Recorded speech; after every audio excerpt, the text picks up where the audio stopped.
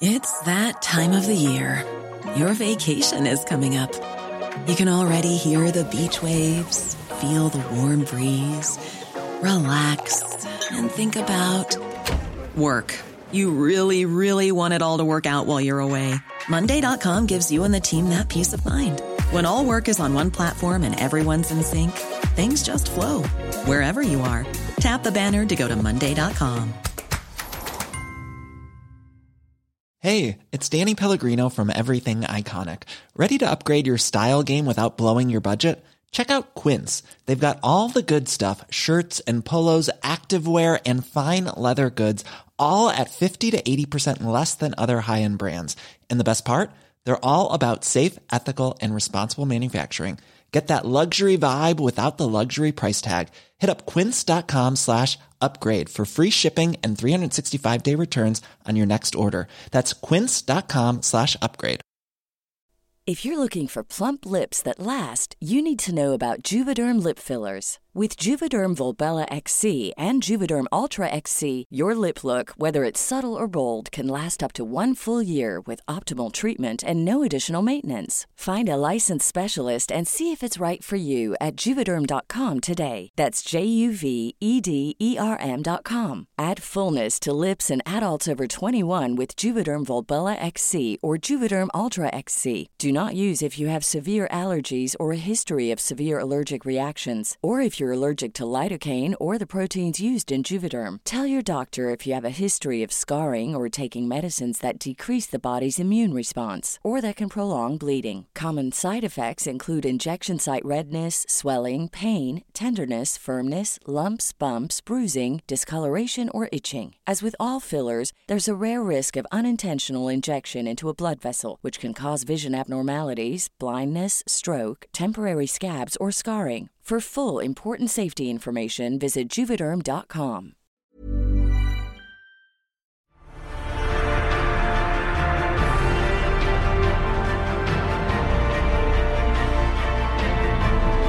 Hello, you're listening to Popcorn Podcast with Lee and Tim, and in this episode, we're talking Halloween Ends, the epic finale in the 13-film franchise, plus all the latest movie and trailer news.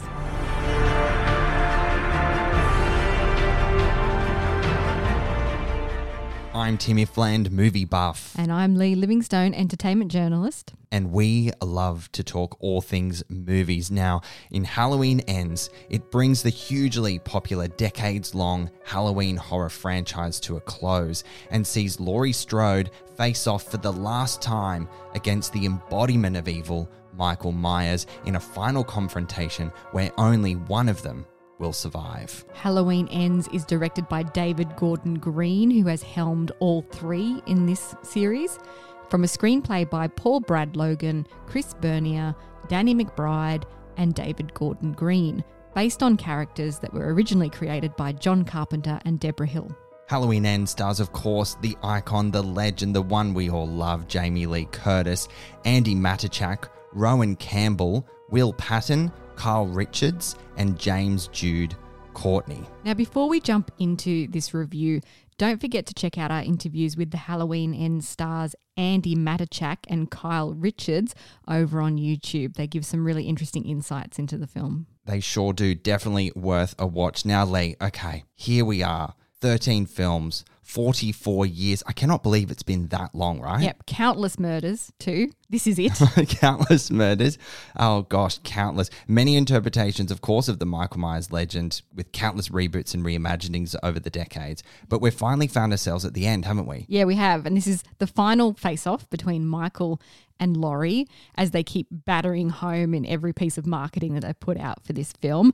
Only one of them will survive. Who will it be? That's been drilled into us. Yeah. Who will it be? We're not going to tell you. Yes, let's just preface with this episode, listener, that this will be a no spoiler review. Now, we were talking about this earlier, Lee, because you saw it before me because you had to interview Carl Richards and Andy Matichak, and I only... Because I'm the coolest. La-di-da. And I only saw it very, very recently. And I thought, gosh, are we going to have to make this a spoiler episode? This is before I'd seen the film. And I said no. How are we going to get around it? And Lee said no. And now I get it. We have plenty to talk about here without spoiling anything. Yes. So we're excited for you to go on this journey with us. I guess we can start by saying the Halloween franchise is one of the top 10 longest running film franchises of all time. You mentioned 13 films, 44 years. It's certainly the longest running horror franchise. Saw doesn't even beat it. Right. There you go. Stands above Saw. There's been 3 sets of sub-series that branch off the original, plus a standalone reboot. That was like 2 films done by Rob Zombie in 2007, 2009, which people seem to want to forget even happened. Have you watched them? I did back in the day. I mean, it was only about 13 years ago, something like that, just more than a decade ago. Yeah, I mean, okay, what compels Michael Myers? It's changed throughout all these iterations, right? Yes, it has. Have you watched most of the films? Look, I've seen the original 1978 film. I haven't seen Halloween 2 or The Witches 1 or The Return of Michael Myers or all those sorts of things. I've dabbled in my, I guess, teenage years and my early 20s, the Halloween H2O or Halloween Resurrection. Yeah. And I currently have the first Rob Zombie movie, continue watching with about an hour to go because I tell you what, fuck me. Like I can't get through it. It's so intense. Is it? And I Yeah. don't think it's all that great. But of course, I've seen all 3 of the latest Yeah. iteration of the franchise that David Gordon Green's brought Yeah. us. So in terms of what compels Michael Myers, Rob Zombie's remake gave him a traumatic childhood and some personality disorders, right? So he fucked in Yes. the head. And then David Gordon Green suggests that he's a reflection of the ugly town and one feeds the other. So his evil deed fed the town starting to turn against each other, and then that made him even more able to kill people, and it fed off each other. Yeah. There was one movie where he was also possessed by the curse of an evil cult. Okay. That one was called The Curse of Michael Myers, which is quite, All right. That sounds interesting. yeah. And then in Halloween 2, which Carpenter has said he actually regrets, Laurie is actually revealed to be Michael's little sister. Right. Yeah, and he's hunting down his entire family.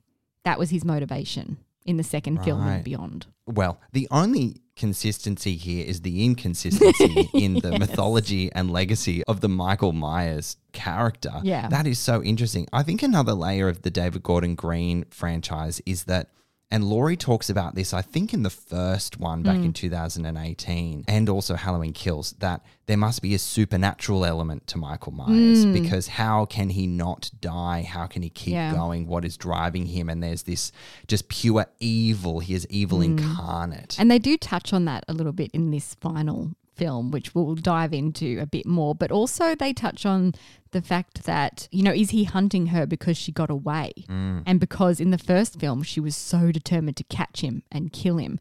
And is that why the townsfolk are sort of turning against her in this one?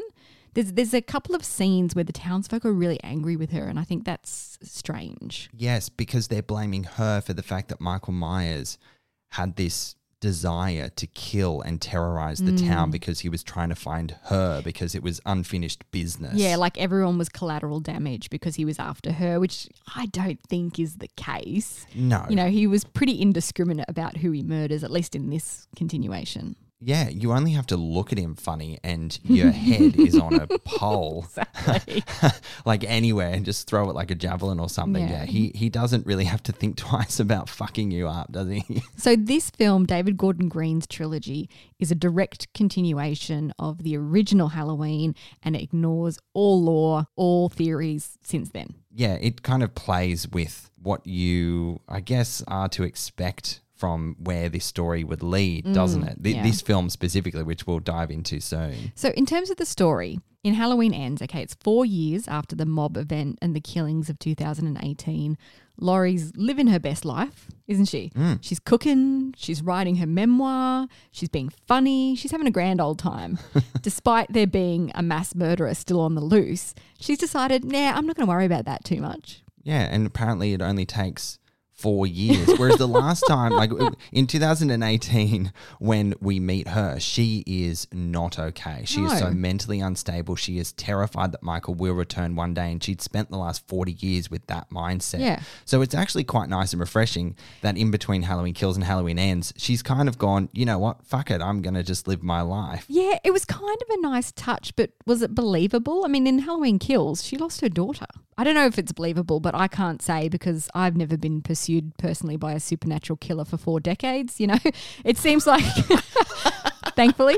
It seems like she's well shot of being afraid. She doesn't want it anymore. She just wants to knit. She wants to be a cool granny to Alison. She's done. She just wants to knit. Bake pies. I love that, Lee, that you just like, sorry, Laurie Strode, can't relate to your plight. Can't relate to what you're going through. That's brilliant. This Halloween movie is so unrelatable. I mean, look, if you're going in to watch this movie and sit there and hope that some reality shakes you and makes this feel real, then you're in the wrong fucking film. I take that on board. Yeah. You know what? No matter how this film ended, and we won't reveal how it ends, it was going to divide audiences. Oh, yeah. If Laurie dies, there's riots in the streets. If Michael dies, it's too obvious because that's what happens every single time. If neither of them dies, then they're all big liars with the pants on fire. What a cop-out that would be, Yeah. the fandom would say. Exactly. So it's a really tough line to walk for the filmmakers. Now, I want to talk about the opening of this film. Are you ready to talk about this Yeah. just briefly? Jump from the end to the opening. Yeah, jump from the end to the opening. Yeah. That's what we're about here. Now, the film opens, of course, on Halloween Yeah. night, but in 2019, so which is a year after the devastating events of Halloween and Halloween Kills, the first two films in this new iteration of the story, where Michael Myers has vanished. Yeah. At the end of Halloween Kills, he just vanished. No one knows where he's been, and it's been 4 years, like you said. But this is where we're introduced to Corey Cunningham, who's played by Rowan Campbell, and he's babysitting for a couple who are off heading to a Halloween party. I will just add, this actually starts a year after Michael's disappeared. Yes, that's correct. Yeah, so not 4 years. We jump back in time just a little bit, and it's just a year after Michael's gone missing. Yeah, the film opens with a bloody, shocking sequence, like really confronting. Wow. Involving a child. It's intense. I'm not sure we've ever seen anything like that in this franchise before. No, I would go so far as to say it has to be one of the most shocking opening scenes that I've ever seen in a film because, to pull on the words you mentioned before, it's so unexpected and shocking. It grabs your attention. And it's not the traditional opening you might expect from a Halloween film. And therein lies the difference that this film sets up right out of the opening gates, that this is not what you think it's going to be. And I will say it's a strong opening. Like it really hit me in the face and made me go, oh, okay, this is what we're in for. Yeah, I was hooked. I was literally hooked. Yeah. I just don't know how long it kept me hooked in there though after that. It was so strong you think, gosh, they've got to go really fucking hard here to make this work. Unfortunately, they don't. I did find that opening interesting though because it flips the script on the usual babysitter death narrative. And can't say too much about that, but it really turns it on its head and I quite enjoyed that. Then it moves on from there and I will say this for the film, okay? The character development is more present in this film than it was in Halloween Kills. But it's a real stretch connecting any of their motivations within the story. So Laurie is just living her life. She's having a great time. She's decided to put it all behind her. Alison is still struggling with the trauma. She's lost her mother, her father, her boyfriend. She's really lost it all. And understandably, it's all just beneath the surface and she's wanting to break out of Haddonfield. She wants some freedom. You know, she meets this character, Corey, falls for him. Let's actually talk about that for a second, okay? This love story. At the heart of this film is love. There is a lot of love. Which is one of those really unexpected things that you don't see coming in this movie. You're not going to the Halloween movie to see a love story play out in front of you. As twisted and wild as it turns out to be, it was very different tonally than what we have seen before. Yeah, like romantic love, familial love between Laurie and her granddaughter. There is a lot of love here. Did you find the love story believable? Was it earned? No, I didn't because it seemed to happen really, really fast. However, grain of salt, when you meet someone that you didn't know you were looking for and there's that really undenying connection, like that is pretty powerful. Yeah. I guess how this plays out in this movie, it feels almost instantaneous, like overnight. And Alison, played by Andy Matichak, is literally after 4 years of just not cruising along, but finding her feet and finding her strength again and purpose. Yeah. Decides to upend her own life with this guy and make choices and make changes to how she lives her life just like a light switch. And that's a hard pill to swallow. Which you also would do as a young person, I guess, make some impulsive decisions. Of course. Also at the heart of this story is the question of, is evil born or bred or created. You know, that's been the thread, I think, between David Gordon Green's trilogy. And Laurie has a line in this film, which I quite liked, I wrote down, where she says, there are two kinds of evil, the external and the internal. I found that interesting. She was so reflective in this movie. Maybe it was because she was writing a memoir at the time. She always had these little pearls of like wisdom or insight into the human psyche, didn't she? Dear diary, is evil born or bred? And just like that, evil is born or bred. You know, there are so many interesting ideas in this story. There are. Unfortunately, they're just not all that well executed in the screenplay.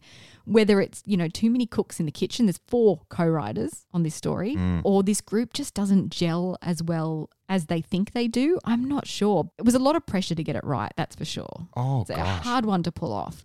But I just want to call out some previous experience, okay? Because Paul Brad Logan has not written many screenplays. His only other film was Manglehorn, starring Al Pacino, and it wasn't received all that well.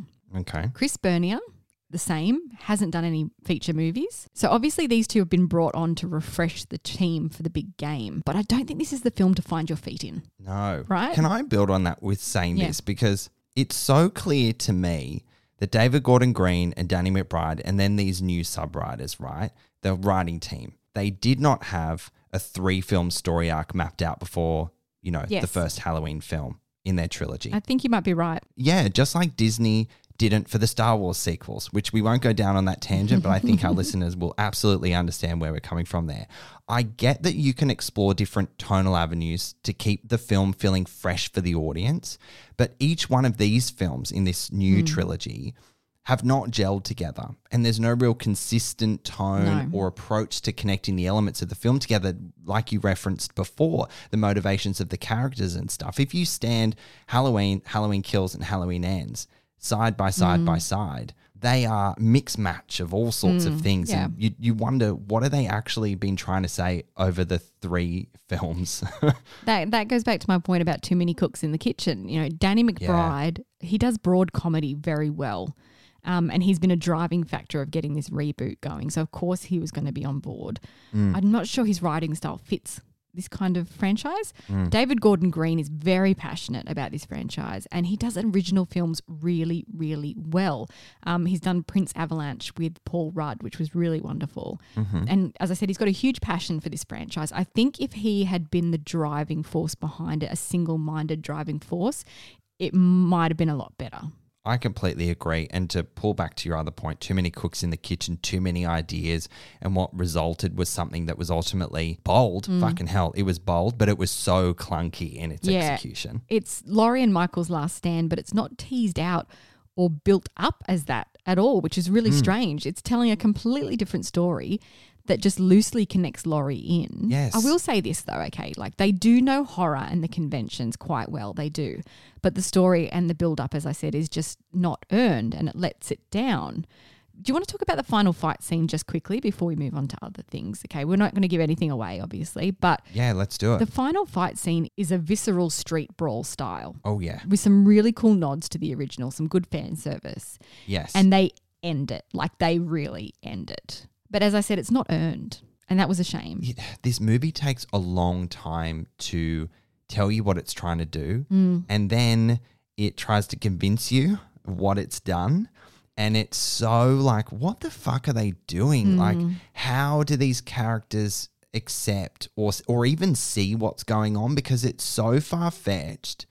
This is an hour and 52-minute movie. We're probably an hour and 35 minutes in before the fucking fight between Laurie and Michael Myers comes in. And it's absolutely shocking to me that both Laurie and Michael Myers are almost secondary characters to their own movie. Do you know what I mean? Yeah, it actually shocks me that they thought that was what audiences wanted. Yeah. I mean, they're building it up as something completely different. And like I said, I like the ideas that they throw in there. I like the directions that they took it in. It just wasn't effectively built out. It wasn't earned. So the film, as we talked about, the film opens with this shocking scene, and it really puts you on the edge of your seat straight away. And as we've also said, it leans more into supernatural aspects. What makes Michael so scary? It doesn't take much to scare me, to be perfectly honest with you. Did you throw your popcorn when you saw it? I've got a story. There were a few jump scares, right? Yeah. And I reacted to them all, no doubt. But I sat with our fellow podcast friends, KT and Oti from For Your Reference podcast, so please check them out. And KT was so thoughtful after I yelped and jumped at one point, and she reached over to comfort me, only to scare me again. I've done that before too. Fair enough. You have. I think Michael's so terrifying because you don't know what makes him tick. Yes. Right? It seemed as though in this one they were implying that he gains his power from the evil that he does and that other people do around the town, right? Like a mangled Energizer bunny who gets recharged by murders. Oh, no. Right? Now, I'm literally replaying the movie in a completely different light after that statement. That is so funny. But do you think that's what they were trying to do? That was what they were trying to show? Yeah, I mean, maybe you found a bit more clarity in this than me because I wasn't really sure what they were trying to do, to be honest. Okay. Well, I will say this, though. Cinematographer Michael Simmons has worked on all 3 films and he knows which angles to take to make Michael more sinister. He's really great at framing a shot that makes you, like, poop your panties. Shit my panties. I took an extra pair. I mean, look, this movie knows how to create an atmosphere. It knows how to build really beautiful sets, the lighting, the cinematography, like you said. It's probably the best looking film, gorgeous film to all 3 that David Gordon Green has brought us. Like, it looks and feels like a really fucking scary movie, and that's really enjoyable to watch. I will agree with you on that point. There's some really great moments like close-ups of knives slicing flesh, jump scares, gory heads exploding, the old pinning a person to the wall with a butcher knife. Like, that's a classic Michael, right? That is a classic. I love that moment. I have to call out the car yard scene of kills was truly fucked. Yeah. Like, I had to look away from the screen Yeah. because I thought, I don't know how much more I can stomach. But at the same time, it was quite satisfying because you could tell how much fun they were having with what the audiences want, and that's to really mess with you. Yeah, well, this kind of changes my next statement then, because I was going to say there's also some weird choices. There's off-screen kills, a couple of them. Yes. Which I didn't understand. I don't think they've taken much off-screen before without then showing the result. Okay, this is me thinking off the top of my head. You know, the whole thing around what scares you more could be what you don't see and it's what you hear. Do you think they were trying to lean into the whole Jaws thing where you don't see the shark but you're meant to be super, super scared by it, and then when you see it, it's like, oh my God. Because it was an interesting choice that quite a few kills happened in your peripheral vision and not necessarily right in the tunnel vision. Not even in your peripheral vision. Like, there was a kill that was set up where he came for this woman and you see her scream and then nothing. Yeah. And you don't even see the result afterwards. Like, normally you'll see like a mangled body or something to show you what he did, but there wasn't, which I found was a bit strange because these were characters as well that were set up. Yeah. You know what we didn't talk about in the story? The character development was pretty good, but so many characters were sidelined. Yes. They were just like, let's get rid of this person, this person, this person, this person. And not even through kills. They were just like not in it. That's really concerning for me because at no point should, not only at the end of a big franchise that you're trying to cover over 44 years, but the trilogy, like the end of the movie, to introduce like a significantly new character that no one's ever seen or heard of before is such a risk. And it's a bit of a slap in the face to fans because what that resulted in were, like you said, characters that you want more of to be sidelined just for a new narrative to be thrown into the mix just out of absolutely nowhere. And there were about 1 million people in Halloween Kills. Like, the whole town was out in force. They were. You'd expect at least a couple of them to be, you know, unless they were all killed. Did he get everyone in the town? I don't know. He tries pretty damn hard to get everyone, that's for sure. We can't go by talking about John Carpenter's amazing score. It's iconic. It's instantly recognizable. It's like a muscle memory, isn't it? You instantly sit a little tenser in your seat and start to get nervous. Little beads of sweat form on your brow. If it's you, your popcorn starts shaking. Oh, you know me too well. I agree. John Carpenter's score is undeniably brilliant, and it is iconic, like you said. It is synonymous with Halloween, not just the Halloween films, but just Halloween as a time of year. That's what you think about. That's what you hear in your head. And of course, it is synonymous with Michael Myers. When that sound starts to play on, you know something is going to go down and you just get so excited by it. That score sets you up for how you want to feel, and it is just... I mean, there's nothing quite like it. And I love that he's scored all these films as well, which is amazing. They also end the film with a song called Don't Fear the Reaper by Blue Oyster Cult, which I absolutely love. It's one of my favorite songs. So when that came on, I was like, yeah, and it put me in a good mood at the end, because at the end I was kind of like, the end I felt was anticlimactic. So I was sitting there at the end going, right, this is how they're wrapping it up. Okay, I see. It's very divisive. It's going to be very divisive. Oh, so divisive. I actually found the very, very end utterly bizarre. I could not believe what they had decided to do. I just found it so odd, and it came out of nowhere. And I looked over to my friend Emily, who I went to see the film with, and we just looked so perplexed. Be like, what's going on? It was so odd. I think they presumed that it would be imbued with more emotion than it was. Like, it would be really meaningful, and people would be sitting there going, oh, wow, yeah, this is how it's wrapping up. But it didn't. But then I was very grateful for Don't Fear the Reaper, because it put me in a good mood when I was leaving. There we go. I'm really glad that you walked out of the cinema with a spring in your step after seeing Halloween Ends. Who would have thought? Exactly. Let's talk about the cast and their performances, beginning with the amazing Queen, Jamie Lee Curtis, as Laurie Strode. Oh, my God. I mean, she is so fantastic in this. She is fierce. She is strong.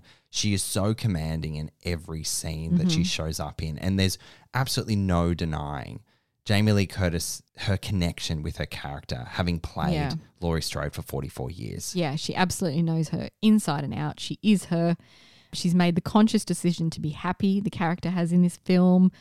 And I think Jamie Lee Curtis plays that really well too. It's nice to see instead of seeing her so troubled all the time. Yeah. Interesting choice. Yeah, Jamie Lee Curtis, she just imbues everything with so much depth and emotion. She's incredible. I have to call out this because it has to be one of the best lines from a movie this year, where Laurie Strode says, "Show grief your fucking tits and say, let's go."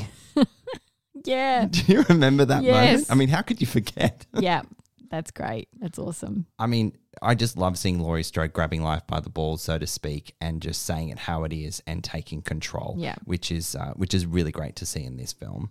Allison, her granddaughter, is trying to do the same in a bit more of a messier fashion.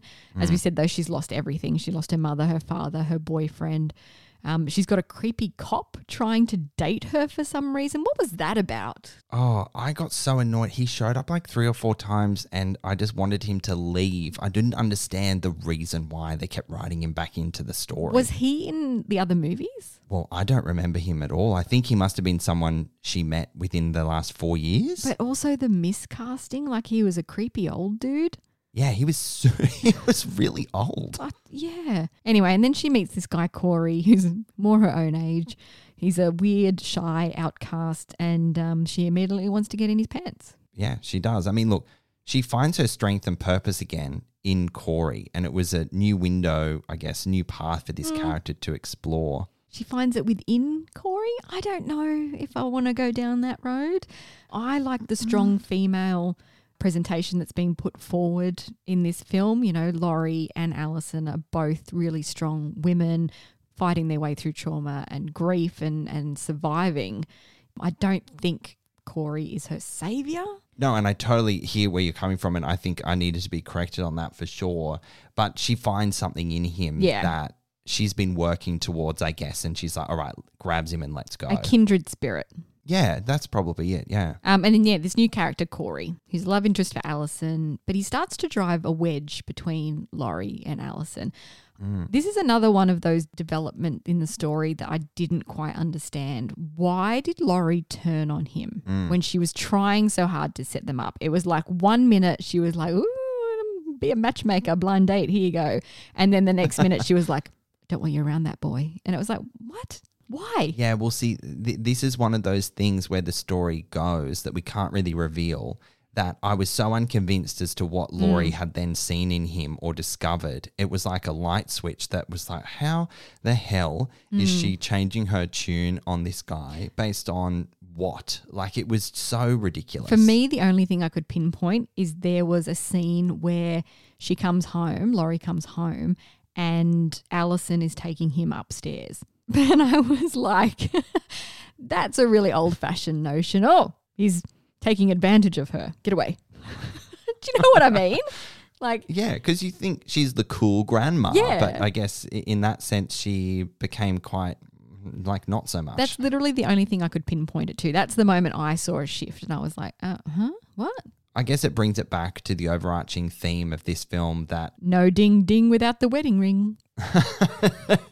it's just clunky, isn't it? And that was Yeah. just another example of how Laurie Yeah. changed her tune about Corey. It just didn't feel right. And then the other characters, which are barely worth talking about because they've been sidelined, is Deputy Frank, played by Will Patton, who was such a big character in Halloween Kills. And they're setting up this kind of flirtatious thing between him and Laurie. It was so awkward. But also I would have liked to have seen it develop. And they kind of tried to, but it was at the beginning of the film and then he comes back at the very end. I mean, all he wanted to do was see the cherry blossoms in I Japan. know. And that's quite sweet. And he took fucking forever to come back at the end, might I say. The police force in Haddonfield leaves a lot to be desired.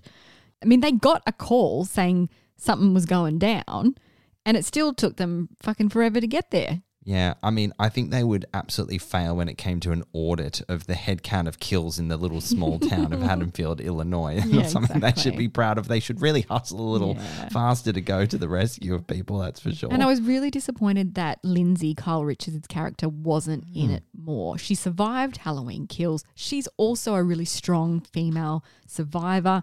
And the three of them together in equal billing would have been freaking amazing. I feel a bit cheated by the marketing because they position Kyle Richards and her character of Lindsay being in the film more than you think. I mean, you spoke to her as part of the press I junket. did, yes. And she's amazing. She's wasted in this movie. I mean, I quite liked the scene she was in because you got to experience how Laurie and Lindsay have become really close friends, almost besties, and she's cheering her on, that real confidant.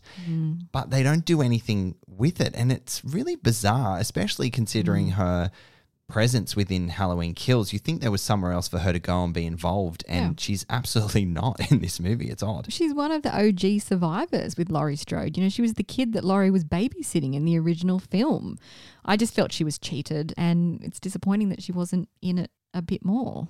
I'm thinking, Lee, that there are a couple of deleted scenes with Lindsay in them. You think? Because it doesn't quite make sense because she literally just falls off the face of Haddonfield at one point in the movie Yeah. and you never see her again. I'm thinking, I know. surely she showed up somewhere else and she's just ended up on the cutting room floor. That's the only way I can think about it. I mean, also what it might have come down to is that Kyle was also filming on Real Housewives of Beverly Hills, and it might have been conflicting. She might not have had much time. She did tell me that she was doing a full day of filming on Real Housewives and then having to fly to shoot her night scenes on Halloween Ends. So, I mean, it must have been really tough to juggle, and maybe that comes down to it as well. Oh, see, that's just such a shame. I totally respect her need to survive, not work 24/7. Yeah. But that's a real shame in terms of collateral damage over a scheduling conflict, if you will. What do you think? Are we ready to wrap up our review of Halloween Ends? All right, it's time to end this take on Halloween Ends. Okay, so Halloween Ends is a ballsy closing chapter to a franchise if I've ever seen one. The path it chose to take the story and its characters is one that will divide audiences right down the middle. The pressures of closing out a 44-year franchise are felt in the writing to do something different, to challenge the Halloween legacy as we know it, with David Gordon Green showing the fans his fucking tits and saying, "Let's go." But sadly, no one asked to see anyone's tits. So what transpires is an unsolicited twist to the trajectory of the expected that will leave you wondering why. I'm going to rate Halloween Ends 2 popcorn kernels. Well, Halloween Ends looks and feels more like what this iconic franchise should, but it still seems like it's been pieced together by too many different brains. This 3-film series started with a bang, veered off the rails, and now they've tried to force the speeding train back on the tracks with some success, but not enough to create a cohesive trilogy that really honours Laurie Strode's saga and 13 films. I'm going to give it 2 out of 5 popcorn kernels as well. Well, there you go. Halloween Ends is in Australian cinemas from October 13, and we would really love to hear your take on this film. Tell us on our social channel. Planning for your next trip? Elevate your travel style with Quince. Quince has all the jet-setting essentials you'll want for your next getaway, like European linen, premium luggage options, buttery soft Italian leather bags, and so much more. And it's all priced at 50 to 80% less than similar brands. Plus, Quince only works with factories that use safe and ethical manufacturing practices. Pack your bags with high-quality essentials you'll be wearing for vacations to come with Quince. Go to quince.com/trip for free shipping and 365-day returns. Hey there, it's Michelle Norris. I'm host of a podcast called Your Mama's Kitchen. When I travel, I'm usually looking for a way to find a taste of home when I'm not at home. And one of the things I love to do when I am at home is entertain. And Airbnb allows me to do that. When I was in California recently, I rented a house that had a great kitchen. And when we were sitting around the table, we were all thinking, we're in someone else's house. Someone could be in all of our homes as well. If you have a home, but you're not always at home, you have an Airbnb. Your home might be worth more than you think. Find out how much at airbnb.com/host. Okay, on to the news. Production is underway on Kingdom of the Planet of the Apes in Sydney at the recently renamed Disney Studios. Set for release in May 2024, it marks the 4th film in this modern series. We love the increasing trend of big budget Hollywood films finding their way down under to make movies, and this one is big. The production will receive 17 million Aussie dollars in support from the Australian government and funding through Screen New South Wales Made in New South Wales Fund. Federal Minister for the Arts Tony Burke said that the film will provide more than 400 local jobs and inject more than 128 million Aussie dollars into the economy, which is fantastic. You're a fan of these films, aren't you? We've talked about this before. Yeah, no, I really like the Planet of the Apes films. Yeah, for sure. I like that it's filming down under, but I'm like, do we need another one? We talked about this in our last episode, I feel, and I think we do need another one. I'm ready for the continuation of this story. All right. But okay. you are not so much. No. All right. There were some shifts in the MCU release schedule this week. Marvel Studios announced delays to Avengers Secret Wars, Deadpool 3, Fantastic Four, and Blade, which we saw coming a mile away. We talked about this last episode. Yes. Yeah, we did. Okay, so let's break it down here. Where are they all going to land? Mahershala Ali's Blade has moved to September of 2024. It's back from its November 2023 original release date. The untitled Deadpool 3 is moving to November of 24, back from September of 24. And now Fantastic Four has been pushed back several months to February of 25, which was originally going to release in November of 24. And get this, Avengers Secret Wars, the first of 2 Avengers films wrapping up the multiverse saga, has moved to May of 2026, originally going to be coming out in November of 25. Kevin Feige must be a ball of stress right now. He's like, what have I done? I know. There's so many puzzle pieces that have to go in the right order. So when something gets stuffed up, it stuffs everything up. It's just got so damn big. The domino effect is just like absolutely wild. I wonder if it'll ever end. You're already wanting it to end? No, I don't want it to end. It's barely begun. It's barely begun. I love the MCU. You know I do. We do. We love it. Big fans here. Speaking of MCU news, we discussed this on the podcast a few weeks ago, but it seems to have been confirmed that Harrison Ford will play General Thaddeus Thunderbolt Ross in the upcoming Captain America New World Order film alongside Anthony Mackie as Captain America, Sebastian Stan as Bucky Barnes, Florence Pugh and David Harbour as Yelena Belova, the new Black Widow, and Red Guardian respectively.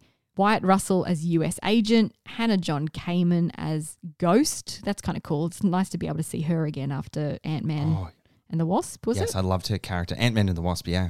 Olga Kurylenko as Taskmaster and Julia Louis-Dreyfus as the shadowy Valentina Allegra de Fontaine. Oh, like probably the best name in the MCU, if you ask me. Yeah. All right. So Ford steps into the role after the passing of William Hurt earlier this year. Hurt has mostly held the role of the senior military officer, who is also Betty Ross's father since 2008's The Incredible Hulk. You know, I'm still salty that we haven't seen Betty Ross in the MCU. Have we? I don't Bring think we back have. Liv Tyler. No, she hasn't showed up. They gave Scarlett Johansson's Black Widow as the love interest for Hulk.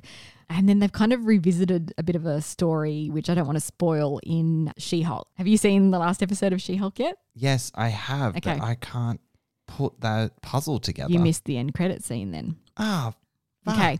All right. Okay, I've got to go back. Not going to spoil it. Anyway.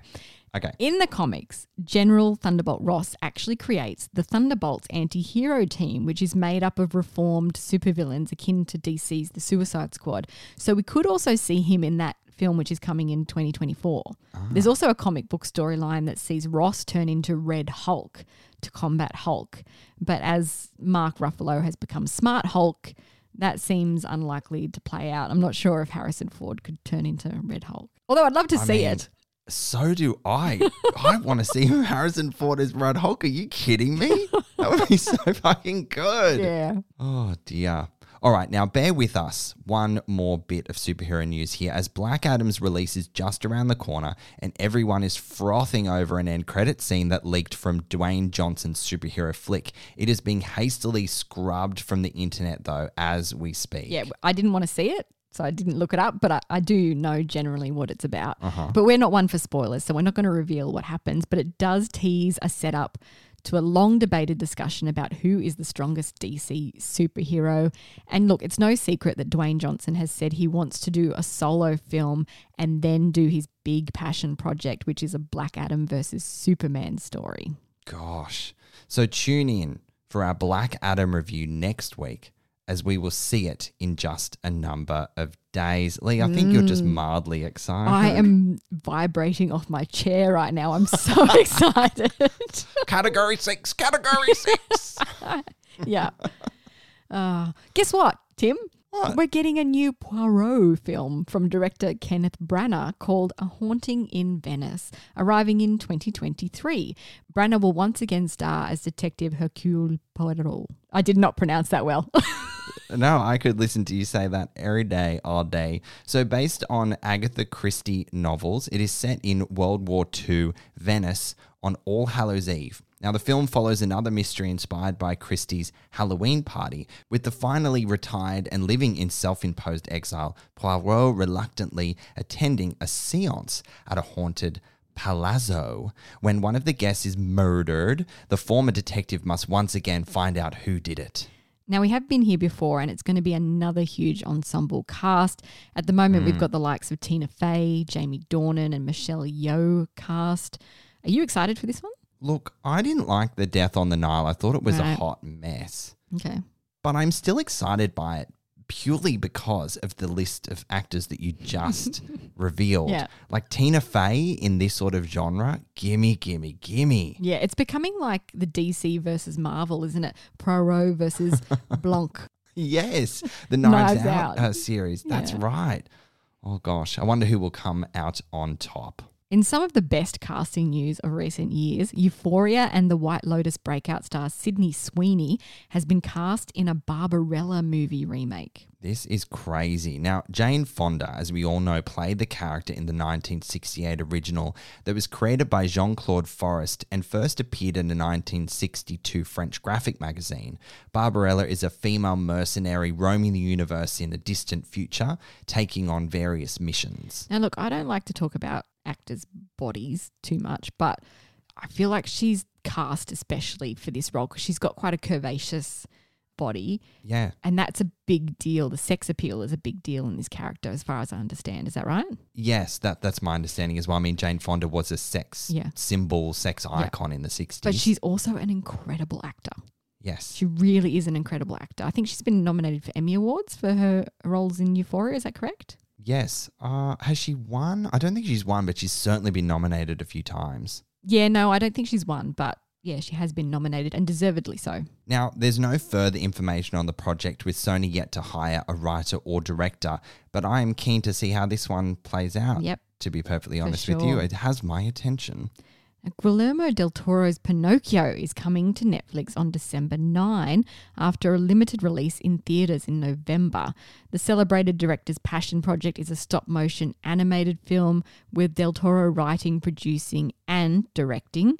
This brand new version of the classic children's tale about a puppet who wants to be a real live boy comes only months after Disney's live-action remake of their 1940 animated classic from director Robert Zemeckis. Now, that film absolutely divided audiences, and you can check out our review of Disney's Pinocchio wherever you get your podcasts and hear what Lee and I thought about that we had iteration. some thoughts about it. We had a few thoughts. Yeah. That's right. The voice cast of this new version, though, is quite impressive, with Ewan McGregor as Cricket, David Bradley as Geppetto, Gregory Mann as Pinocchio, with Finn Wolfhard, Cate Blanchett, John Turturro, Ron Perlman, Tim Blake Nelson, Bern Gorman, Christoph Waltz, and Tilda Swinton, all rounding out this amazing cast. I mean, they're up against the new Poirot movie, the new Knives Out. From an ensemble perspective, this is quite insane, isn't it? What a lineup. Now, we are finishing up today's episode with some absolutely tragic news.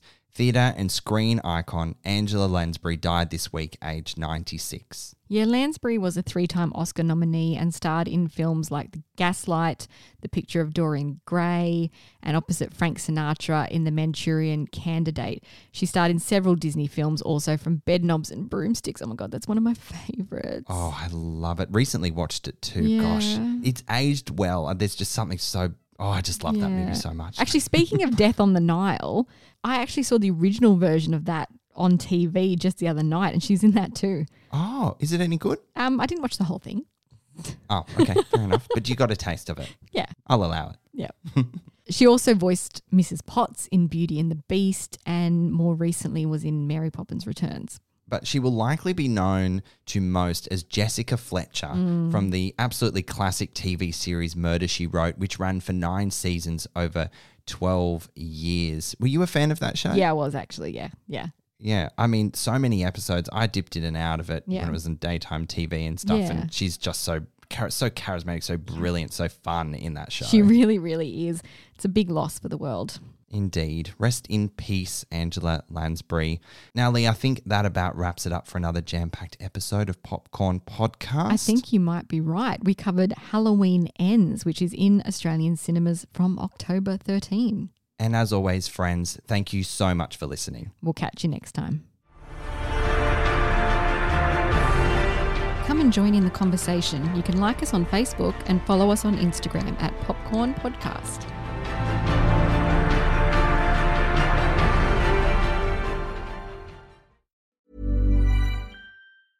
Ever catch yourself eating the same flavorless dinner 3 days in a row? Dreaming of something better? Well, HelloFresh is your guilt-free dream come true, baby. It's me, Keke Palmer. Let's wake up those taste buds with hot, juicy pecan-crusted chicken or garlic butter shrimp scampi. Hello Fresh. Stop dreaming of all the delicious possibilities and dig in at HelloFresh.com. Let's get this dinner party started. Want to get a chiseled look in the jawline? Sculpt and shape your jawline with added volume from Juvederm Volux XC. Juvederm Volux XC is an injectable gel specifically designed to be robust enough to improve moderate to severe loss of jawline definition. And it is the first and only hyaluronic acid filler approved for the jawline. Add volume to your jawline for a chiseled look with Juvederm Volux XC. For important safety information and to find a licensed specialist, visit Juvederm.com. That's Juvederm.com. Not for people with severe allergic reactions, allergies to lidocaine, or the proteins used in Juvederm. Common side effects include injection site redness, swelling, pain, tenderness, firmness, lumps, bumps, bruising, discoloration, or itching. There's a risk of unintentional injection into a blood vessel, which can cause vision abnormalities, blindness, stroke, temporary scabs, or scarring. Talk to a licensed specialist to find out if it's right for you. Visit Juvederm.com. That's Juvederm.com. Planning for your next trip? Elevate your travel style with Quince. Quince has all the jet-setting essentials you'll want for your next getaway, like European linen, premium luggage options, buttery soft Italian leather bags, and so much more. And is all priced at 50 to 80% less than similar brands. Plus, Quince only works with factories that use safe and ethical manufacturing practices. Pack your bags with high-quality essentials you'll be wearing for vacations to come with Quince. Go to quince.com/pack for free shipping and 365-day returns.